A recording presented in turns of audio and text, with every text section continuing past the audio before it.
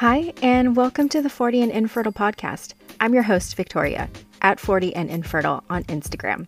I'm a fellow IVF patient, and this is where I share with you my fertility journey in my late 30s and 40s, while also providing you information to minimize your fertility struggles later in life.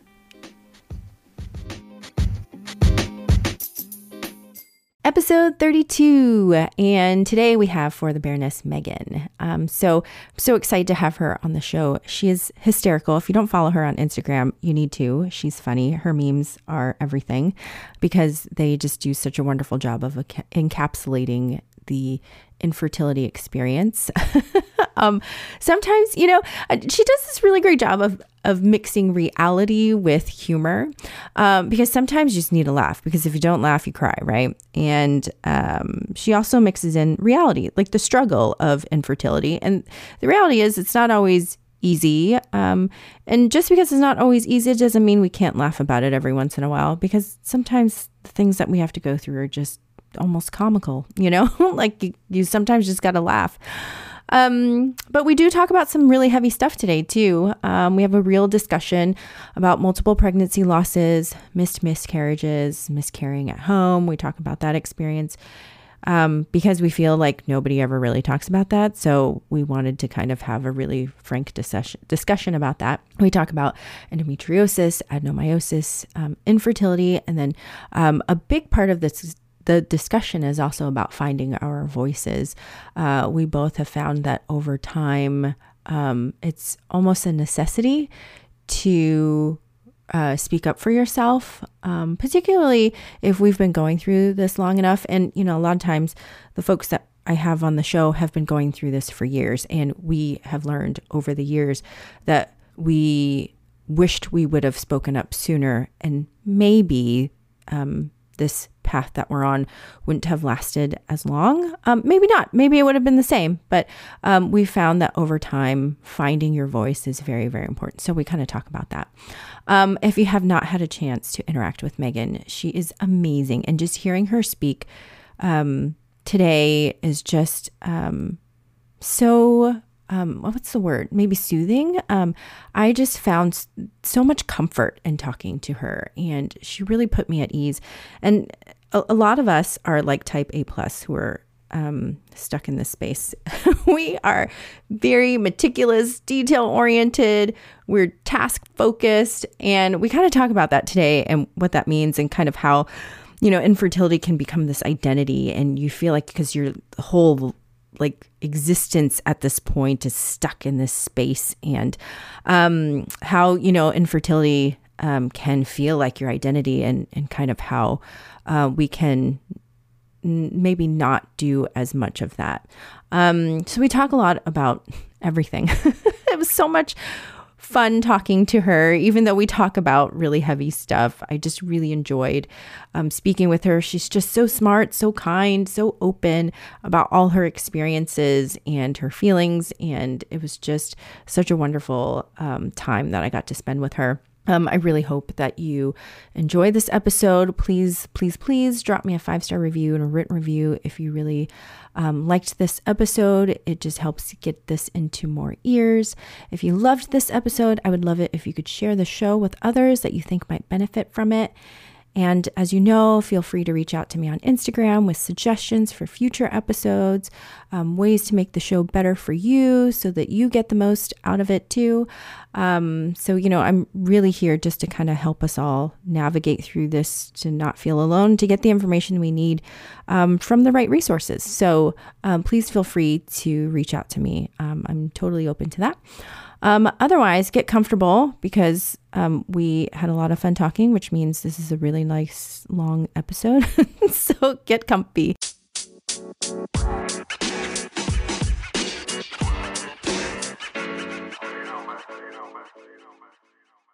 Just a quick reminder, I am not a physician, and the information provided today is for educational and informational purposes only, and is not a substitute for professional medical advice. So Make sure that you consult with your own fertility doctor before choosing any medical therapies that may affect your fertility. Unfortunately, every person's situation is unique, and it is vital that you discuss your own personal situation with your fertility doctor to decide what is the best course of action for you. Hey everyone, we're back with another warrior story, and today we have Meghan. Meghan and her account for the Baroness is on the show today, and we're going to talk about her experience with her fertility and recurrent pregnancy loss, endometriosis, adenomyosis, and a bunch of other stuff. So thanks so much for being here, Meghan. Yeah, thank you so much for having me. Yeah, so I'm so excited. We connected online, excuse me, after, and I don't even know how I came across your account, but I came across your account and I'm like, oh my gosh, this is hysterical. Oh my gosh. And it is nice to bring humor to all of this because it can be so dark and it can be so hard to kind of work through, particularly when you have issues like recurrent pregnancy loss. It's hard to kind of stay on the brighter side of things. So can you kind of just share how you started your account and why? Yeah, I'm so glad you find it funny. Sometimes I wonder if I'm the only one who finds some of these things funny. But I've been going through this for a while, and the first year, I think all of us can relate to this, but just felt really lonely, really isolated. And while I would have such supportive, friends and family, they couldn't quite understand the nuances of what I was feeling, as well as all the myriad of experiences and details and notes and learnings. And it was so much. So I really initially created the page because I thought I would just follow some other infertility accounts, and it would be a private way to do that, a way that, it wasn't on my personal page. But I really started to find that they were all either somebody specifically journaling their story. Today I did this shot. Today I did these vitamins. Today I had this procedure. And while that's interesting, I felt like a lot of them sounded very much the same. Or it was a lot of very medical stuff. It was, here's your fertility diet. Here's what you should be doing, should not be doing. But there wasn't anything that I just felt like I was finding responded to the feelings we were having and kind of the ridiculousness of it sometimes. And it was one of those moments where my husband had to bring his sperm sample in. But because of the pandemic, you had to do it at home. Yeah. So, we were trying to determine okay, should I leave the house and give you some privacy? Yeah. Should I be a participant in it? And then our clinic is 45 minutes away, but they said they needed it within an hour. So with traffic, we were kind of on a time crunch. So I'm speeding down the highway while he has this sample in between his thighs to keep it warm. Yeah. I just had to laugh at the ridiculousness. I kind of looked at him and I was like, I'm really enjoying getting pregnant with you. And, we laughed about it. And I realized that there are so many obscure moments, so many moments to laugh, so many feelings that people wouldn't get. I decided that's what I wanted to put out there. I wanted people to see a post, see a meme. There's a lot of memes, and I wanted them to see something and kind of smile and say, oh my goodness, that is spot on. That is exactly how I feel. So that's why I started trying to make it a little more lighthearted. I do add serious moments because I do feel serious moments. So every once in a while I might come on and just say hey, I'm feeling really down today. And what do you all do to lift up, and kind of share those feelings and try to be very honest about it. And I share other people's stories on my blog because I really realized that while we hear infertility and maybe you think oh, that's just one thing, gosh, everyone's story is so different. Everyone's issues are so different. So I wanted to share people in different parts of their journey, people who have decided to stop trying and embrace a child-free life, people who are doing this because they're in a same-sex relationship, solo parenting. So it definitely started because I just was feeling lonely and wanted to hear from others. But slowly in time, I realized, maybe we just need to relate on a human level as well. Yeah. Yeah. No, for sure. Well, having said that, do you want to share your story, how it kind of all started, how old you are, all that good stuff, AMH, blah, blah, blah. The stuff that we all care about. Absolutely. Yeah. We started a few years ago. My husband and I'm in a relationship with a male partner. And so we started trying the way I think a lot of people start, which is to say, we said that thing where you say, well, we're no longer trying not to get pregnant. Right. Which, when you're not using protection, you're trying to get pregnant. But it's easier to say that, right? It's right. Well, and there's like not the commitment value, right? You feel like, well, if it doesn't happen, you don't have to kind of deal with that quote unquote failure. Right? Yes, like exactly. Yeah. Sorry, keep going. We started that for a while. And then it was a few months in that, you start to realize, gosh, it's been 3 months, 4 months, 5 months. Maybe we should be a little more intentional about this. And that's when it's amazing how quickly, I don't even know if there was a specific moment, but all of a sudden I look back and I was like, wow, I'm taking my temperature. I'm tracking my cycle. I'm like, planning our ovulation. Sticks come out and when I decided. And, we did fall pregnant within the first year. So we never ended up going to a clinic because, in the States, under the age of, I think it's 36, you have to be trying for at least a year before they'll see you, which is very frustrating. And we felt pregnant and we thought, okay, it took us a little longer, but here we are. Except it was that very first ultrasound where I knew something was wrong, because you go in thinking you're going to get this great little photo to put on your fridge. And my doctor didn't print the photo. And I asked her for it. I was like, am I, and she took a while, and she, as she was looking, I said, will I get a photo today as well to take home? And she's kind of like, you know what?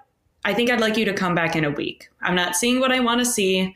So come back in a week. And I did that. And she still said, okay, you're growing slower. I see something's happening, but it's still not where I want it to be. Let's do blood tests. And gosh, it must have been like 3 weeks of appointments and blood tests, just wondering what was going on and why it wasn't working. And by the time we had gone in about 3 times and I was, getting close to 10, 11, what would have been 10, 11 weeks, our doctor was able to determine this has not been growing for a few weeks. This is, not a viable pregnancy. And it was just a miscarriage. My body was not recognizing it. My body was not dropping the HSG like it should. So we had to make the really tough decision of, waiting to see if my body would catch on, doing the DNC, doing the medication. So that was my first loss. And it was really, really hard. But, a lot of people would say, well, a lot of people have a miscarriage and it's common. And that was very frustrating because that didn't make me feel any better. Just because it's common doesn't make it easy. But my doctor didn't want to do any tests yet. She said, this happens. Let's just try again naturally. And how old were you? Lesson. I was 33. Okay. Or 34 at that time. Yeah. And 33. Okay. 33. Yeah, no. So, cause I know and I've only had one loss, but I haven't been able to get pregnant since then. So I know with that first loss too, nobody, and I don't know if your OBGYN talked to you about this, but no one talked to me about what that would be like. Like, cause my body didn't catch up either. And so I was just waiting, and she's like, it's been a month. We have to do something, like we have to either do the pills or a DNC.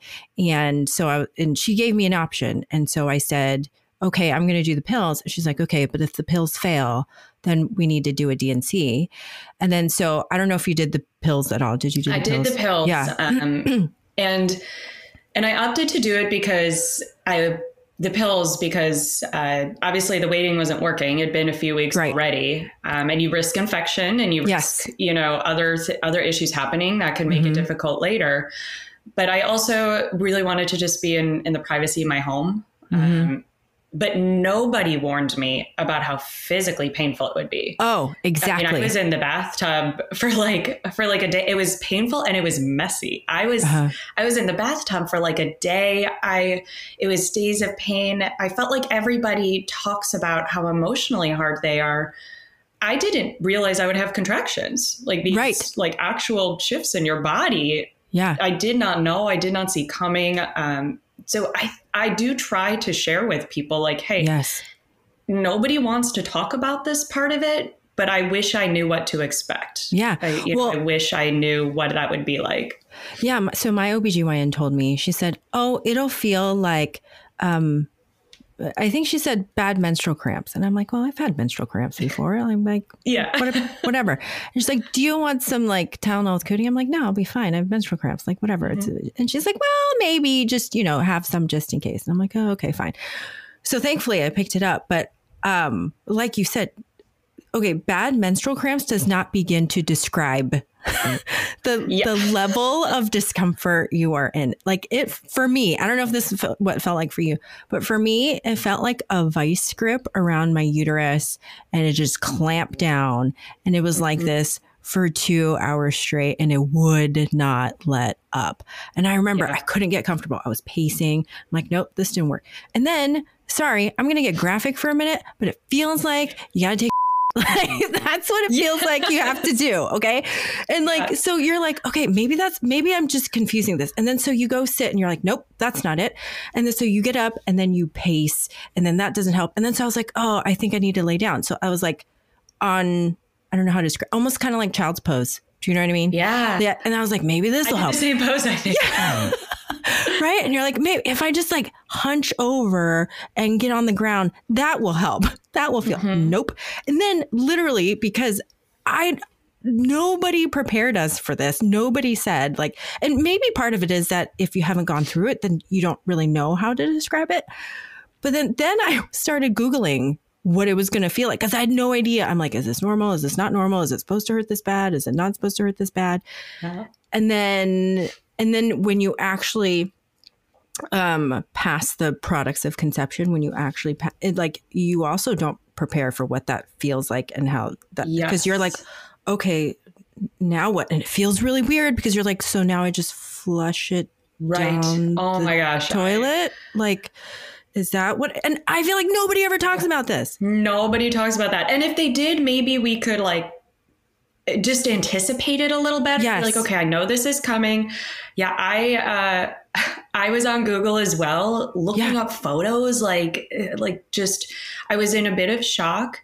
My husband was wonderful, but like he didn't know what to do or what was happening, and so there were scary moments, and I also ended up because was days for me of just like blood and everything. And it was way too much for a menstrual pad. I was wearing a diaper, like an adult diaper. Oh my gosh. Just so I could lay on the couch without making a mess. And then I ended up getting a diaper rash. Oh no. It was like, it was like, how is the first diaper rash I'm dealing with? Oh my God. And it was days later and it just felt never ending. There definitely, I try to prepare people. And when someone is pregnant, they do often say like, look, I know this might not last. I'm like, okay, would you like to like actually know that experience? Because I think that's the stigma we could reduce. We could share that. Yeah. And I think that's because, I think this, and I don't know who else is listening thinking the same thing, but like nobody told us. Like we both had that experience where no one told us that that's one, the amount of pain, and two, what that feels like once everything happens. You're like, what do I do now? Because it feels weird and kind of, I don't want to say wrong, but kind of wrong to be like, okay, so I'm just going to flush it down the toilet. Like, and like you just have no idea what that feels like and what that means. And it's just a very, I know you can, run tests on it. Now I know options, but at the time I didn't. And my doctor, because it was the first one, I think, they don't usually run tests at your first loss. But now I think back and I'm like, gosh, how many months of time of heartache might I have saved if I got more information from that? Yeah.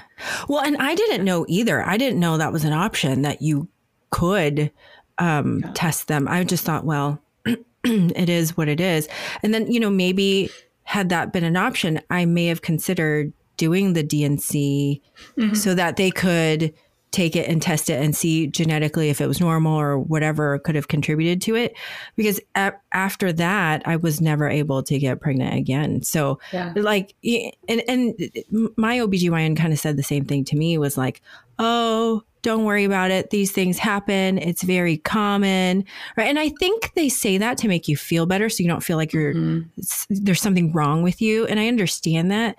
But then you're just like, well, I get that it's common, and maybe for us, because we're looking backwards, right? It's always easy when you're looking backwards. And because we've had all this struggle after that looking back, we're like, oh, we coulda, shoulda, woulda, all this stuff, which is super easy to do. Yeah. In the moment, I'm sure it's a little bit different, but I just wanted to talk about that because for me, I remember thinking I had no idea the level of pain I was about to go into with this. And then I was just like, I had no clue. And then the kicker on top of that, because I had talked about the pain around this before, and people have said to me, oh, wait until you have like a full grown baby, or wait until you have a real baby, or whatever, or something like that. And to discount that experience, I think is wrong. I totally agree. And the thing that I heard quite a few times was, well, it's good news you got pregnant. At least you can get pregnant. And I remember just thinking, like, my goal is not to get pregnant. My goal is to have a child. So how is this celebratory? I think this is a lesson that I've learned in so much loss and heartache, is you don't have to find a silver lining in loss. You don't have to find a silver lining in anything that goes wrong. Like, some things are just terrible. And that's what this felt like. Yeah. And it's okay for it to be terrible, period. Like, it does not have to be terrible. And then you're like, because it goes into that whole toxic positivity thing where, like you're supposed to just turn it around and make it a happy thing, when sometimes it's not. And then you have to just say, you know what, it isn't. And I don't feel like it is. And that's okay. Yeah. One of the, I totally agree. One of the posts I shared once was how saying at least you can get pregnant kind of has the same energy of saying at least you got a vacation to people who were on the Titanic. Right. Oh my gosh. Yeah. Maybe it started well, but that was not the end result. Right. Yeah, for sure. So anyway, I interrupted you. I'm sorry, but I really did want to pause there to talk about that experience, because I don't think we really talk about that very often. So I think a lot of our goals are aligned, you and I, with, why we do what we do, your blog and your account. And then this podcast, the whole reason is to share these things that we don't talk about, to reduce the stigma around it, to reduce the discomfort around some of these things. And then hopefully the more we talk about it, the more women will feel like, or, people who are having issues with fertility can feel like, you know what, it's okay to talk about it. So they don't have to kind of sit in silence and darkness alone. Yeah. So totally. I completely agree. Yeah. So, okay. What happened after that first loss? Yeah. So after the first one, we were still feeling hopeful that this, I wasn't identifying yet as someone who struggled. I wasn't identifying yet in the infertile community. I was identifying in the loss community. But we tried again naturally, and we did get pregnant again naturally. And then we lost that one pretty similarly, and then got pregnant again. And that was a lesson that I always like to impart on people, is at my age at this time, I was 33 for 2 pregnancies and then 34 by the next pregnancy. I wish I had stopped after 2 losses and advocated for myself to get some testing done, because they say you have to wait until 3 before they'll do all the recurrent loss testing.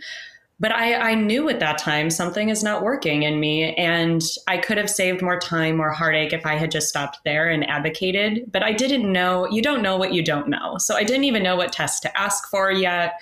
I didn't know frankly, I didn't know I could push. I didn't know I could advocate like that. So now I do let people know, like, look, if you know something is not working, you can insist, you can ask for tests. And if you're not sure what tests to ask for, that's where the online community can be really helpful. But after the third loss, I was able to do the recurrent pregnancy loss panel. We didn't learn a lot from that. My AMH, was definitely low for my age. So that was enough of a reason to go into an infertility clinic, to go, leave the OBGYN. And also a lesson I've learned is remembering that OBGYNs are not experts in infertility or loss. They're experts in maybe bringing healthy babies into the world and delivering babies. But I was grateful that my doctor admitted, she kind of said to me after the recurrent pregnancy loss panel, all the blood work, she was like, this is where my expertise stops. This is where I don't know what to do next, and you need to go elsewhere. So we found a clinic and started doing the whole gambit of tests that comes with that. The first very strange one was a ultrasound with a doctor there, and he was an older doctor, and he's doing, the vaginal ultrasound, and it was probably my first one with this clinic. And he's looking around in there, and then he stops and he calls in 2 other doctors. And that's never a good feeling, right? Right. Someone's like bringing in other doctors. And I'm sitting there, I'm spread out and having them look at me. And he looks at me and he says, I'm retiring next week. And I've never seen this. And I was just like, that's not a good thing to hear. But what he was seeing was what he thought was a full unicornate uterus. I wasn't totally sure. You have to do an MRI to fully know. This was during the saline ultrasound, because I did wonder, I've had ultrasounds before. I've had, a lot of doctor appointments. How has no one ever seen this? But it's very hard to see even in the saline ultrasound. So I went for an MRI, and that's where I learned about my Müllerian abnormality, which isn't necessarily a reason that I couldn't keep a pregnancy. In fact, because it was not, a unicornate uterus, I think the most common is a bicornate uterus, where it's kind of split. So Müllerian abnormality or anomaly is a structural anomaly in your uterus. It's genetic. You're born with it, but most people go their whole lives not knowing, because you don't necessarily get infertility from it. And you have to do an MRI to find out about it. So, or if you have a surgery, you might find out about it. So there's not a big reason why a lot of people would check, but that was the first kind of obscurity, which was hard, but also relieving. We're like, okay, there's something wrong. That might be a reason. However, it doesn't necessarily mean you can't carry a pregnancy. It more often creates an issue later in pregnancy, 3rd trimester, because there might not be as much space. So it's more of a concern, at the very end of pregnancy. But it also opened up an opportunity, especially doing the MRI, is when they saw signs of the adenomyosis, the endometriosis, and it allowed us to go more deeply and test for those kind of things. Still, at the end of the day, my clinic believes that the losses were not caused by these necessarily, because my pregnancies were able to go, get into pregnancy. I was able to have implantation. So even though I wasn't testing the losses, it's likely chromosomal. The best next step for us was IVF, is basically how we got to that point. So at this point, we started IVF. I have done 2 retrievals.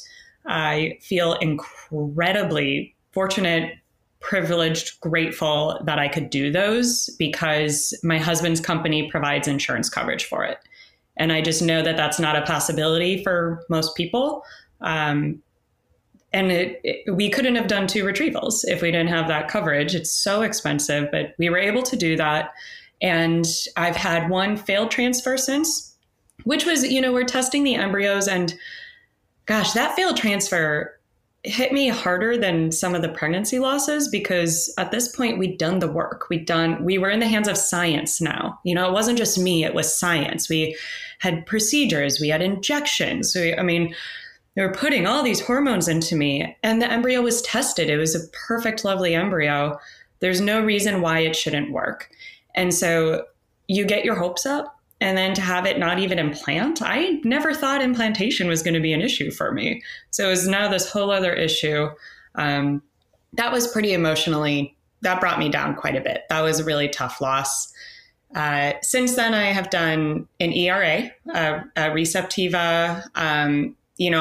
I learned the advocacy at that point. My doctor said, we usually don't do these until there's been a few transfer failures. And I said, well, I want to do it now. I, don't have that many embryos. I don't like the trial and error that comes with IVF. I would like to do the tests. So we did them. I'm so glad we did. Helped give some information.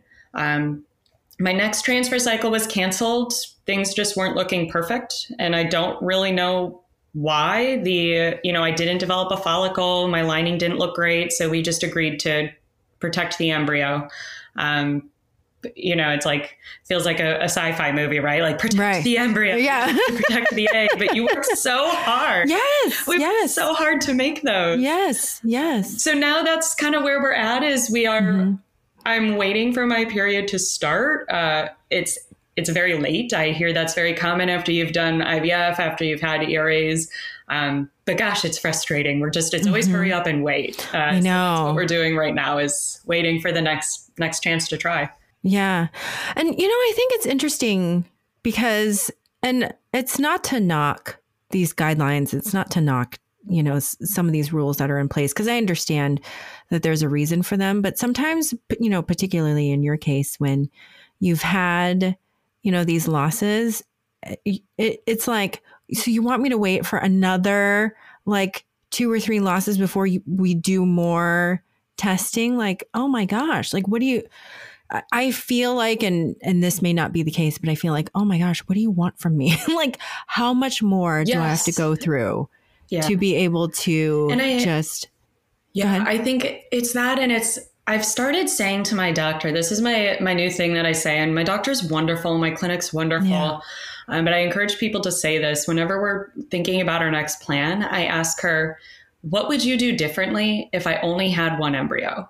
Mm-hmm. What would be different? What tests would we run first? What protocol would we do first? Mm-hmm. Because emotionally, financially, logistically, trial and error is really hard. Every delay is really hard. My AMH was low going into this. So I also have to think about, do you have to balance, you have to kind of do a gamble. Do I wait to transfer what we have and see that those don't work and then risk not having any possible eggs retrieved later? Do you try again? What does that look like financially? These decisions, they're very hard. There's so much that goes into these decisions. It's so costly and time consuming that, I often have to really push my clinic and push myself, talk to other people and see what they've decided and what they've done to know what is the right next step. And I think this whole fertility thing is so unique too, because like you said, like everyone has their own story, but there's no, there is a standard, but there's also not a standard, they're like people doing all kinds of different things all across the world, really, there's all these different things to try and things like that. And I think because it's largely, at least in the US, it is largely a cash pay system. Most people are paying cash for this, which is insane depending on the part of the country you're in, but it's insane period because it's super expensive. But, when you have insurance coverage, but, let's say, because I don't have insurance coverage for this. So let's say I were to go in there and they're like, well, let's do 2 more transfers before we do any more testing. It's like, whoa, I have to pay however many dollars for the meds. I have to pay however many dollars for the transfer. And depending on how much the testing is. So after you go, not to mention the emotional cost of kind of going through these multiple times. It's like, can't we come to an agreement that maybe for some of us, and depending on age too, you're a bit younger than me. I'm in my 40s. I don't have that kind of time. You know what I mean? I don't have the kind of time to kind of figure it out and see what happens. Yeah. And I do only have one embryo. And so fortunately, my fertility doctor has been really good. She really believes in test and not guess, And so she's treating it like I am a recurrent pregnancy loss person. And she's like, yeah, let's test you to the gills. Let's do it, which is really great. Yes. I'm really fortunate to have that. But I think the other part is to talk about the advocacy thing for yourself too. I also didn't learn that. And I started this process older than you were, and I still was afraid to say anything. And I think this whole experience makes you kind of mature and grow a voice a lot faster than you normally would. I mean, don't you think? Like, I think I found my voice way quicker in this than I would have anything else. I think too, when you have $20,000 on the line each time you're going in for a retrieval, you're like, I have to say something or else this is going to cost me $20,000. You know what I mean? Yeah. So I don't know. Do you find that that's kind of the case for you too?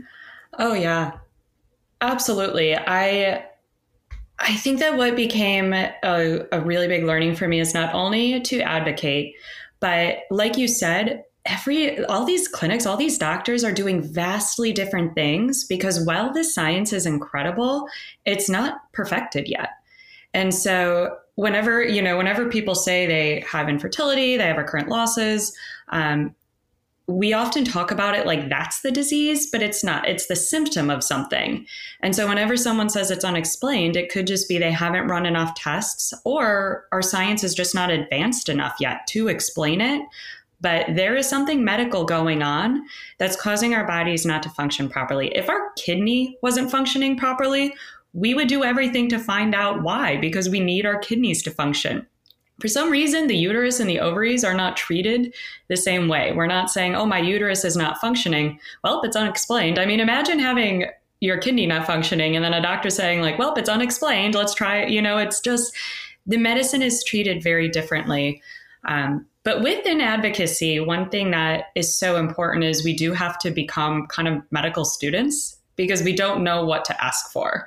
And so I do like the online community. One of the things I'm so grateful for to be a part of there is learning about tests people are doing. I'm constantly getting messages from people that will say something like, hey, I'm going to be using this hormonal nasal spray. I've never even heard of it. Can you post and see if other people have used it? And so I'll do a post and get feedback and connect people so that you better understand. And when I did that, 2 different people reached out and said, oh, I'd never heard of this. I'm going to ask my doctor about it. So talking to each other lets us know what else is available, what else we could be doing, because it is money on the line. And it's also the unexpected sacrifices we've made for this are changes in our career, our changes in our social life, our changes in our friendships and our intimate relationships. We sacrifice a lot. We put a lot on the line for this. So I do think it's really important that be respected by the medical field as we go into this, how much I mean, these 10 a.m. appointments on weekdays are not easy to do when you have to do 50 of them. Mm-hmm. Mm-hmm. Yeah, for sure. I think there's a couple of things about that too. Like just over time, you feel like, and we talk about this a lot too.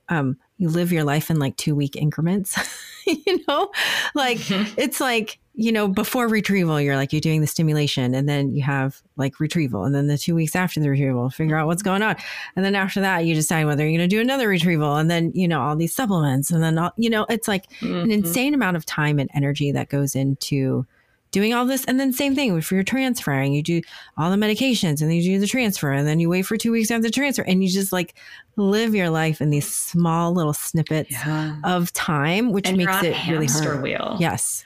Yeah, I've described it as a hamster wheel that it's so hard to get off of. Once you're in it, you are in it. And it's not people who aren't in it like to say things like, oh, you should take a break. But the cost of time, the fear of losing time, of delays is debilitating. Time passing is probably me and my therapist's favorite thing to talk about. Just the stress of, because, and this is a bit morbid, but this is the reality. Every month that passes, I can't help but think that's one less month in my life that I would have gotten to have with a child. And so I do that math and, I used to feel embarrassed to admit that, but now I'm like, you know what? It's only fair that we're honest about what makes time passing hard and why we want to rush and hurry up. But I also know that since having that failed transfer, I do wish I had done tests before. I was in such a rush to transfer. I was in such a rush to get going on this and get pregnant. And, I think that if I had said first, what tests can we do? It might have saved us from that loss of transfer. And who knows? It's all a mystery, right? We can't predict. We can't go back. We can't know for certainty. We can only keep moving forward. But I do feel like I'm on a bit of a hamster wheel. And anytime anyone suggests taking a vacation, I'm just like, when and how is that vacation fitting in? Because it's just not that simple. Yeah. And so as far as your first IVF experience, I always like to ask this question because my first IVF experience was, I'm trying not to be super negative, but it wasn't great.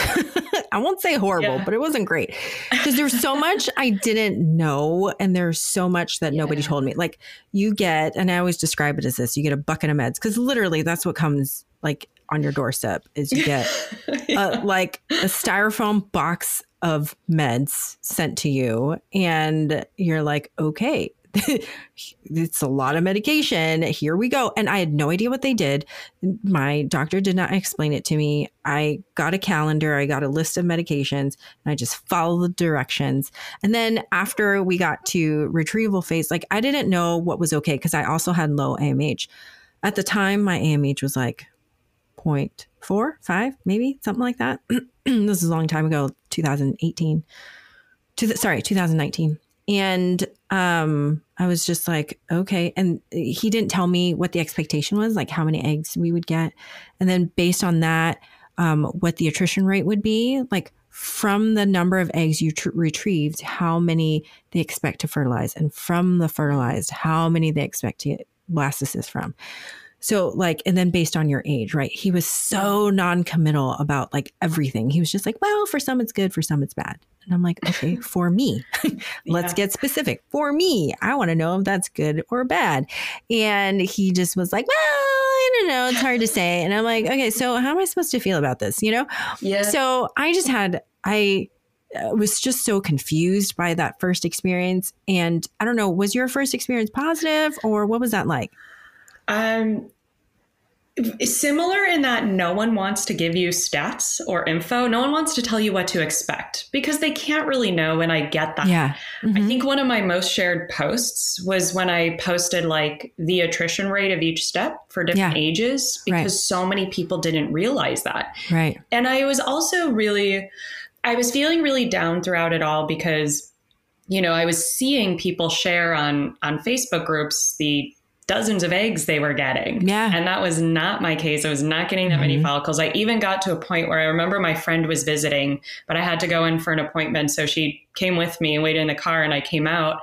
And I just started crying because, they were seeing so few follicles and I had to make the decision of do we go forward or do we try again another month? And I didn't know how to explain to her. She was like, you usually only get 1 egg a month, and 3 or 4 follicles. Isn't that great? And I was like, I don't know how to explain follicles to you or to you. Cause I'm like, it's such a different world. It's such different expectations. But I think my lesson, what I did differently for my first round that I tried to give myself more grace now because I never thought I'd have to do so many rounds. Right. That's the other thing. I did everything.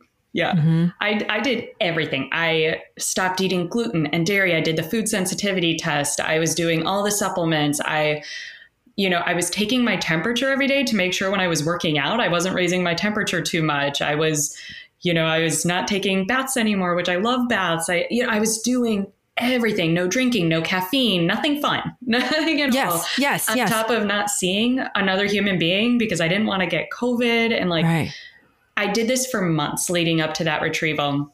So when it wasn't this huge success, I was crushed. Yeah. I also I think my second retrieval was not quite so painful. I don't know if there's much reason why, but my recovery from the retrieval was pretty painful. I was in bed for a few days and I didn't really anticipate that. But my second retrieval, I relaxed. I said, you know what? I'm going to have my morning coffee. I'm going to go for jogs. I'm going to try to live life a bit. The only difference was I added, I was still doing acupuncture. So I was still doing some basics, but I had dairy. I love cheese. Yeah. I let myself relax on some things, and I ended up retrieving more eggs, but the exact same number came back normal. So at the end, it made absolutely no difference when I did everything versus when I relaxed a little. And I'm not saying you shouldn't do the recommended things, but I think what it really made me realize is like, there's a lot we can do, and there's a lot we can do for our body, our nutrition, our health. But being the healthiest versions of ourselves is going to be the best way to go into that. And that includes mental health. And my mental health was just really not good at that first retrieval. So, I think if there's really anything that I say you can do for your body that I do believe makes a really big difference, it's drink a lot of water. I'm very pro hydration. Yeah. I'm like, drink more water than you think, be drinking water all the time. But if you love that cup of coffee, if you just are a better version of yourself because you've, gone to the gym or seen a friend, you should do that, because it might not be one round of IVF. I'm now, a year later still doing it. And I can't imagine if I, wasn't eating dairy for this whole year, I'd be very sad. Yeah. Well, and I think that's what makes some of these cycles so devastating, is when you're like, no, but I did the work. And in almost every other aspect of your life, if you put in the work, you get the results, right? Like if you go to the gym, right? Yeah. You eat right, you go to the gym, you're going to lose weight eventually. It might take some time, but you will see something change, right? So you're like, in almost every other aspect of your life, not every, but almost, you're like, you put in the work, you see a result.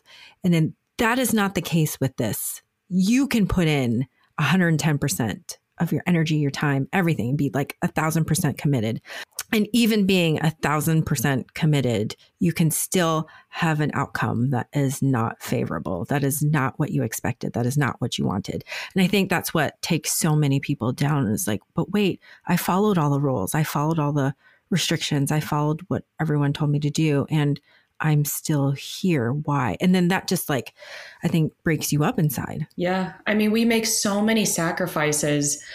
I skipped my sister's wedding party to avoid the risk of COVID, and then had that transfer fail. Like, these things are canceled, excuse me. So it's like, we sacrifice so much, and then to not get the results. I feel a lot about that, how in infertility, effort does not equal outcome. And I'm a very type A person, and I realized through this process and through the therapy I go through because of this process, that I have spent a lot of my life where my sense of pride comes from my accomplishments. I have felt very accomplished in my career. I, have had a lot of achievements I'm very proud of that I worked hard for. And so they yielded results. And then I have been able to celebrate that and feel good about that. So it is probably one of the first times in my life I've put my all into something, 100%, sacrificing other things, and then having it not work. And then you look back and you say, gosh, those other things I used to be proud of, I'm not doing as well anymore because I sacrificed them for this. And so you end up feeling like a bit of a failure, both in infertility, but in everything else that you sacrifice to be successful in fertility. And the only thing we can do with that, and that I'm trying to do and challenge myself to do every day, some days are easier than others, is remembering that our infertility is not our identity. This is not our whole identity. This is not who we are. It's just what we are going through right now. And there was a life we had before infertility. We will have a life after. The only thing we can guarantee in all of this is that it will end one day. Whether or not it ends with success or not, it does have to have an ending. And so remembering that our true identity, I have a sense of humor. I have hobbies. I have passions. I have interests. I like to read and write and run, and I have friendships, and I love playing with my dog. Like, all those things, that's my identity. Infertility is not, but we have to remind ourselves of this every single day, because what I feel like is the infertile friend, the infertile wife, the infertile person. That's what I have started to feel like I am, because it's so much of my life. And that's not really fair to me, because I know more. Well, and I think that's what happens when your whole life is so engulfed by all of these like 2-week increments of stuff that you do, so it's hard to kind of get away from it. Because right now I'm kind of in this limbo. I'm waiting for my laparoscopy to kind of see if endometriosis is a really big part of, my problem. And so I'm kind of on like the outer circle of all of this right now, and it feels like it's like for a little bit you can pretend like it doesn't exist. You know what I mean? And it's kind of this weird feeling, even though like I know that I have this like procedure looming, it does feel like you're like on the outskirts of this. And like for a small moment in time, you pretend like that problem doesn't exist. And it's kind of nice. It's kind of nice to not have to think about all that. But at the same time, you kind of had this conversation earlier about time and what that means. And at almost 42, time is everything, particularly when you have a low AMH, it's everything, because I can almost see and feel them just all like poof, there goes the fall, poof, there goes another, you know what I mean? And so you're just like, okay, so they're just all wasting away right now. But with the potential that maybe that this procedure can help, that, it's like, well, maybe it'll be beneficial, and maybe it's not poof, poof, poof, they're all gone or anything like that. But so the question for you is, with the endometriosis, adenomyosis, was there any discussion about like a laparoscopy or anything like that, or maybe taking a look inside? Absolutely. So we talked about it. We talked about it quite a bit. And in the end, my doctor, gave me all of her advice, and I looked into all the research. I've got binders of research now. I've just like totally studied up. In the end, we decided it was not so severe at that time that we would do a procedure and risk potential scarring or risk, some other issues. But that we would do, before a transfer, a Receptiva to see what level it was at, and potentially do Lupron Depot. So that's why we are doing the Receptiva right now. And I'm glad we're doing that, because it could tell us like, wow, it's so severe right now. We need to do a procedure. That information, you just need that information to advise what you're going to do next. And you have to, you do have to. We keep saying to ourselves, why not me? Like, it could happen. Like, as much as I don't like toxic positivity, I do think it's important to be realistic that it might not happen, so that we can protect our hearts. Also, just saying the flip side, why not? And going about it that way. Because if there really was zero hope, zero chance, we would not be doing this. We wouldn't be taking these trials, spending this money. So yeah, that's definitely the approach we find we have to take. But yeah, at this time we are not doing a procedure, though I am very open to it if that's the case. I have seen a lot of people who tried for years and then did that, and that turned out to be what their body most needed. That turned out to be the difference between a successful transfer and not. Mm-hmm. Yeah. And then, so earlier you had mentioned a therapist. Did you start out the whole process with a therapist, or did you get one kind of as you were going through your IVF journey? I got one as I was going through, and I definitely recommend people get one. Some weeks we talk and I feel okay, and I don't have that much to say. And then it's just kind of like a check-in. I think that knowing that I will have my therapy appointment, I just do it every other week. It helps me feel a little better on the very, very hard days, knowing I'm going to have someone to talk to about it. What I set as my goal with my therapist, actually, though, because I think you should always set goals with your therapist. It's not just a matter of like sitting and chatting like with friends. And the goal that I set was actually, if I am able to have a baby one day, or have a child through some process one day, I don't want to have my parenting reflected in this trauma. I'm going through so much trauma, so much heartache, and I want to make sure that I'm not carrying that into my parenting. So that's why I started doing it. And I also say to my therapist all the time, I'm like, you're a you're my backup, because I might feel okay this week, but if I have a failed transfer, I need that backup. I need to know that I've got, someone there to talk through it with. It's also just nice to have someone to say the ugly thoughts to, Yes. Yeah. It's a safe space. The jealousies, it totally is. And what I really like about my therapist that I also recommend is she not only specializes in infertility and loss, but she herself has gone through IVF. So what's been really helpful is I don't have to explain things to her. When we're talking about what part I'm at in the process, she knows the medication, she knows, what these layers look like. So that's been really helpful. But I didn't start going until after I began IVF. I probably should have gone at the losses. I should have, I think the first time I realized I needed to talk to someone else was when I started hitting the due dates of my losses and realizing how hard that was, and that passing of time, struggling with that.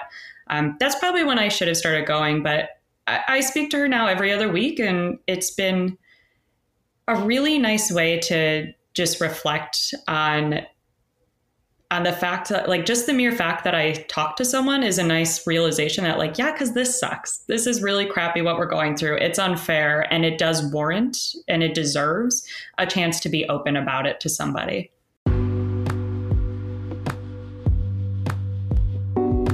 Hey guys, I hope you're enjoying the episode so far. We're just going to take a quick break, so don't go anywhere. We'll be right back.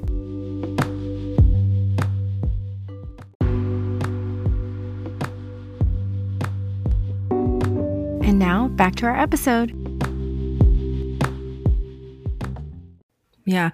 And I think, kind of like you said, I think in the beginning, your first couple of experiences, I think you just don't know what to expect.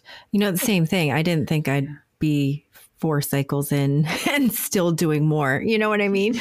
And I don't think any of us are like, oh yeah, I'm like so excited to do 7 cycles of IVF. It's going to be so fun. Nobody, I think, ever is like, woohoo, I'm so excited, Yeah. And so I think, I think in the beginning, a lot of us who, once we get that first, and not everyone will, obviously, so I don't want to be totally negative, but, for those of us who have had this experience and had that first kind of devastating, like, whoa, wait, so you mean this isn't something that is a guarantee? You mean this, I may come out of this whole thing with like nothing, like that's a possibility. Yeah. And I think when you come to that realization, it's like, whoa, like what? Really? Like it's possible this could not work for me. And I think when you have that realization, or the expectation that this could potentially be the outcome, it's just like it hits you like a ton of bricks. And I think having someone, a resource or something to go to, whoever it is, if it's a coach, if it's a therapist, is really nice to unload. Because like you said, there's only so much your friends and family will actually understand about the whole process. Yeah. And most don't. Like I try to explain it to people and they're like, oh, and there's always that like, well, I had a friend or a friend's family member who did it and was fine. Yeah. And, or they just stopped trying and then they just like, it just happened. It just, they got their like miracle, whatever. And you're like, okay, but I'm not banking on that happening, particularly if I go through this procedure and they end up taking my tubes, then that is for sure not happening. You know what I mean?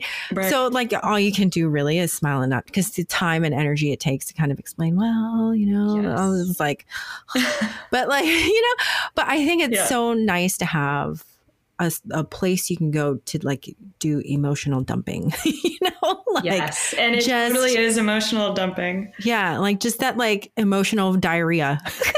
Absolutely. Yeah. And I think a lot of the benefit I have found with, like creating this Instagram page and website is we also start to feel like a burden to our friends, because you need stamina to support a friend through infertility. Because I realized that like friendship stamina is a real thing. I got so much support at our first and even like the next miscarriage.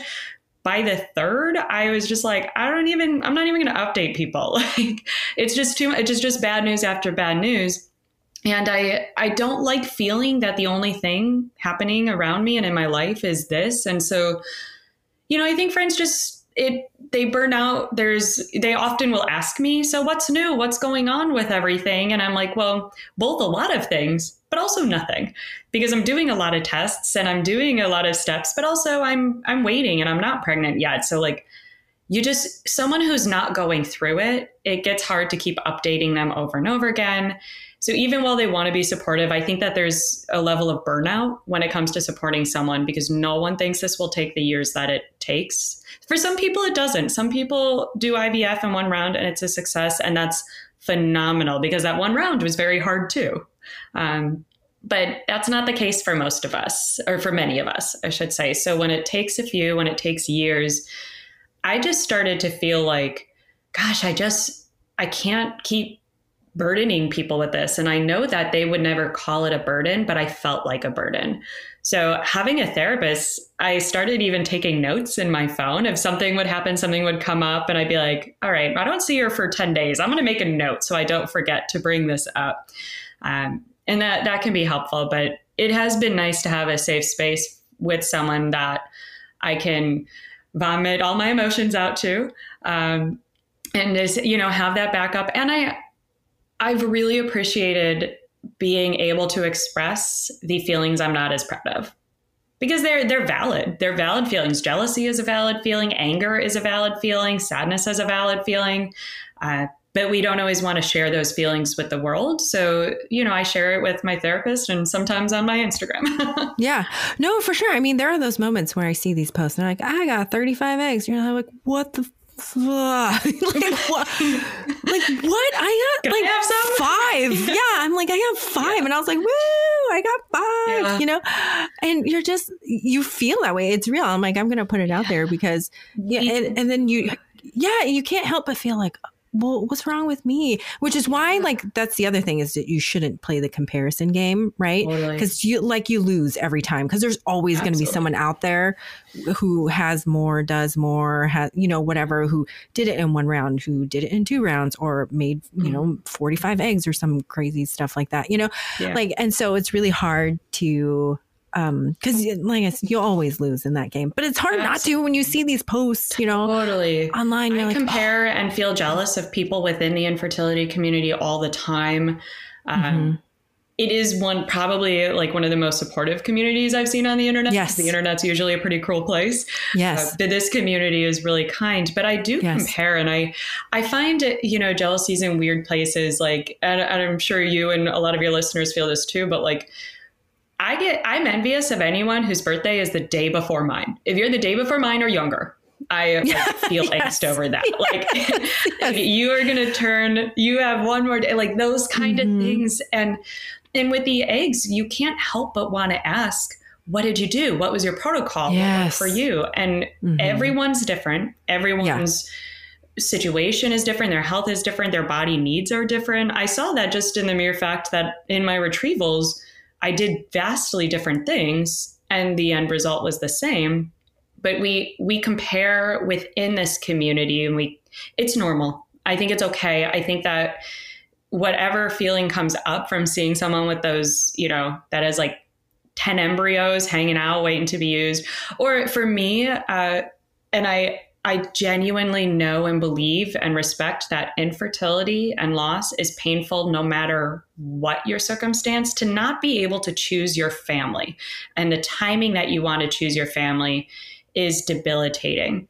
But I feel a lot of heartache when I connect to someone with secondary infertility, because the pain I'm feeling is often a fear of never becoming a parent, which is a bit different than being a parent and going through it. However, I understand it's very hard to want to have a sibling for your child, or to have a few kids, or to have to go through IVF while you have a kid at home is hard. Everything is hard in different ways, and we will always feel like someone has it a little better, and unfair by that. Yeah. I mean, I definitely feel that way too when I look at other 40-year-olds. Because I'm going to be turning 42 at the end of this year. And when I see and I don't even know how I got here. Like, I remember turning 40 and going like, oh my gosh, like this is, here we go. Like, this is it. This is the end. This is like the beginning of the end. Right. And here I am somehow 2 years later and still in the thick of it. And when I see other 40-year-olds, which is like, no offense to all the 40-year-olds, I like, this is not personal in any way, shape or form, but it's hard when you see, it's like you said, you know, when I see someone who's younger than me, or when I see a 40-year-old who can make normal embryos or something, I'm like, oh, how come you can do it and I can't? And it's hard not to feel that way. It doesn't mean I don't like him as a person. It just means like for my own circumstance, I wish that I could have something different. And that's not like anything personal. But we all go through it. Doesn't like one of my very, very good friends, I'm like so happy for her when she does make embryos. But at the same point in time, I'm like, oh, why can't I do it? You know? Yeah. Yeah. Because we're doing the same hard work. Yeah. And I think that's what feels so unfair. You know, I was comparing it once to eyesight, to vision. We are all born. Some people are just born with poor vision. I wear glasses. I have very, you know, poor eyesight. I've got contacts in right now, but never in my life did I feel like I did something wrong because I had poor vision and someone else has perfect vision. It's just parts of our bodies are born. We're, you know, human beings are imperfect. Our bodies are imperfect. And so sometimes you have a part of your body that just doesn't function as well as someone else's. And so I try to remember that. I try to remember like that person having perfect vision does not take away from my chances to have that vision. You know, their egg, there's not a finite number of eggs that can be retrieved. So their eggs has nothing to do with mine. And it doesn't mean I didn't eat enough carrots as a kid. You know, it doesn't mean anything. I, you know, for as long as I can remember, I had poor vision. And I also think about how, okay, and our vision gets worse as we get older. And I don't start to, you know, my prescription has increased so much over the years. And I'm never sitting around saying, well, you know what, I'm getting older. I guess I don't deserve to see anymore.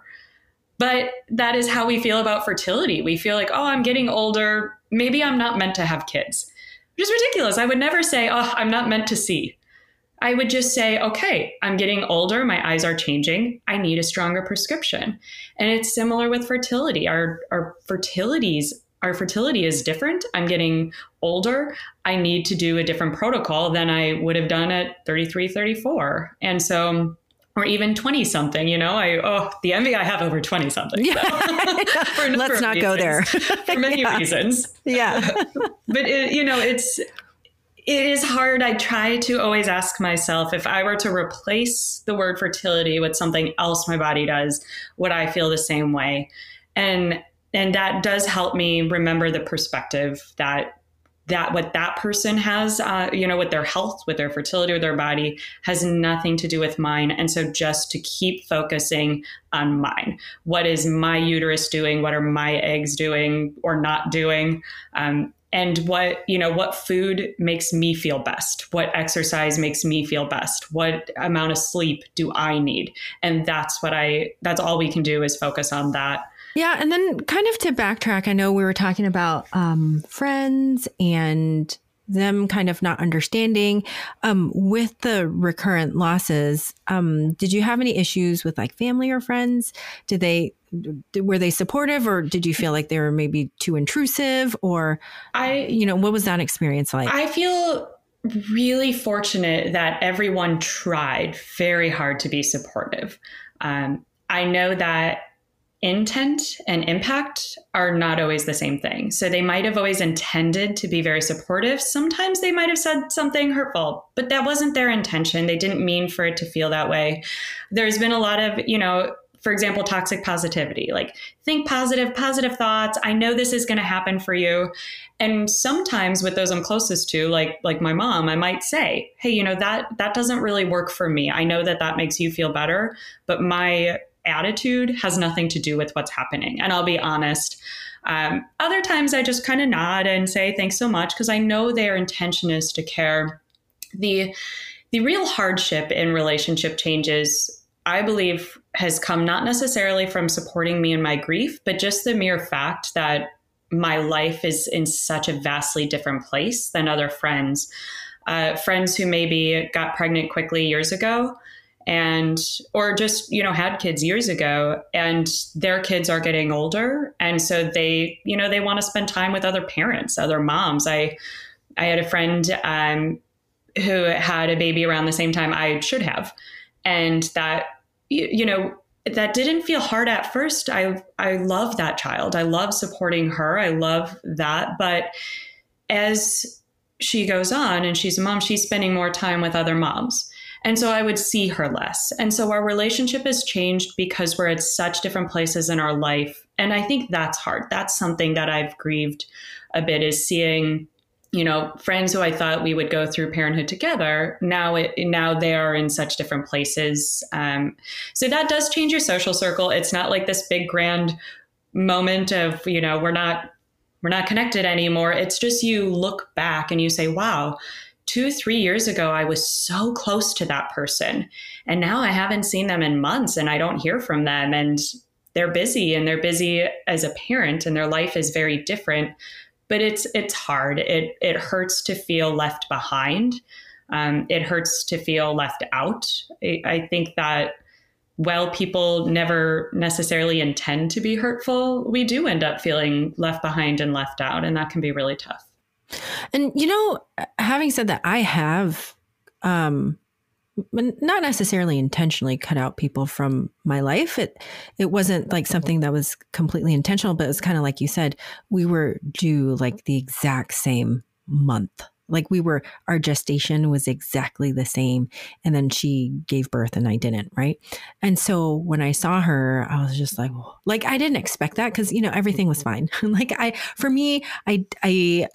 joke around and I'm like, I just stuff everything down. I just put more stuff on top of it, because then that's how it stays down. Right. It'll never come up if you just like stuff more stuff on top of it. It's totally fine. So I always joke around, and I just do that. I just stuff things down and everything's fine. So that's what I did. I stuffed it down and everything was fine. And then, so I remember when I saw her and her baby, and I was like, whoa, like this is kind of trippy. And it wasn't like, it brought up some emotions, but it was just kind of this, I just felt confused. I'm like, I don't know how to feel about this. Like, on one hand, I'm like, oh, why not me? And on the other hand, I'm so happy for you because I'm glad that, you didn't have any issues. And then it just slowly, I just stopped talking to her because I couldn't handle like the pictures. I couldn't handle. And then I also couldn't, because I'm not good with talking about my feelings either. I wasn't good at sharing what that experience was like for me. I think partially because at the time too, I very much was a people pleaser, and I didn't want her to feel bad about her experience because I didn't have the same experience. So I didn't want to be kind of like you were saying, that burden. You know what I mean? Like, I didn't want to be such a Debbie Downer and be like, oh, I'm so happy for you. But at the same point in time, this really sucks for me because, you know what I mean? And so I just kind of like ghosted, which is not the healthiest way to deal with this, by the way. Yeah. And I think that we do things with our friends and our social network because we think we're protecting someone else, like not wanting to be a burden. Or what I think happened a lot to me is friends with kids would all get together with each other and their kids. And I wouldn't be included because they were thinking like, gosh, well, Meghan, she's not going to want to come to the park with us and all of our little kids. But it would feel really hurtful that this circle, this group I used to see often is now not including me because I don't fit in with that, parenthood life to them. And that's, their intention is not to have my feelings hurt, but it still would end up happening.